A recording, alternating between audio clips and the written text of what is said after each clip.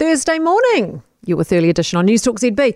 Mark Manson, if you haven't heard of him, he's the author of two great books I've read, The Subtle Art of Not Giving a... I won't repeat it, but it starts with F and it ends with K. And Everything is Effed, a book about hope. These were two New York Times bestsellers. They sold over 13 million copies. These days, like everyone else, he podcasts, and he has a really interesting take on social media, which intrigued me, given my recent battle with Facebook and how annoying I think large tech giants are. I mean, I'm deeply suspect on their algorithms for a start, which just capture people into their own little echo chambers. Anyway, Manson argues that everything we say about social media being bad is not actually social media's fault. He reckons it's the user's problem.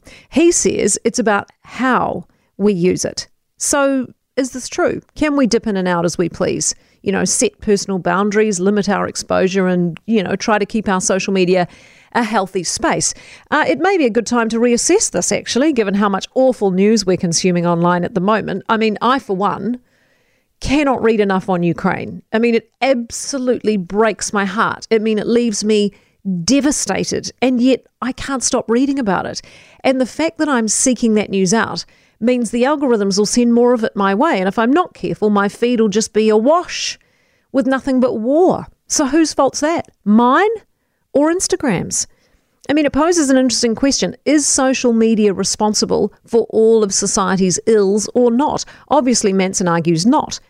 He says social media is a simple dynamic of he breaks it down into just basically a three-tiered network. Creators, or sometimes called influencers, engagers, and lurkers.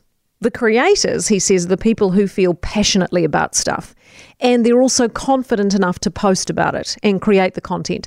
The engagers are the ones who form tribes around these people because they appreciate the sentiment, they like the way the creators framed it, they identify with that narrative, and they'll defend the creator and engage with them, to the hilt. Lurkers are too busy to bother commenting or engaging or creating. They're just scrolling mindlessly while also, cooking dinner or changing a nappy. They, care less. It's these three groups, he says, who make up the bulk of social media users. Of course, the largest group is the one outside of social media, the silent majority. Disturbingly, though, Manson argues the people who've been screwed over the most by social media are those who work in mainstream media. He says we've been screwed sideways by it. It's become our information channel, our source of all reporting. He says we follow it, target controversy, look for moral panic, and report it back, thus feeding the monster. We're part of the problem. We're looking to supply content quickly.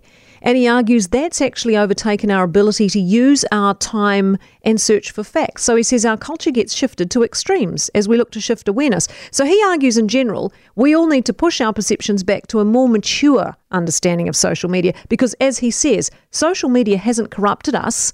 It's merely revealed who we always were. Hawkesby. Interesting, eh?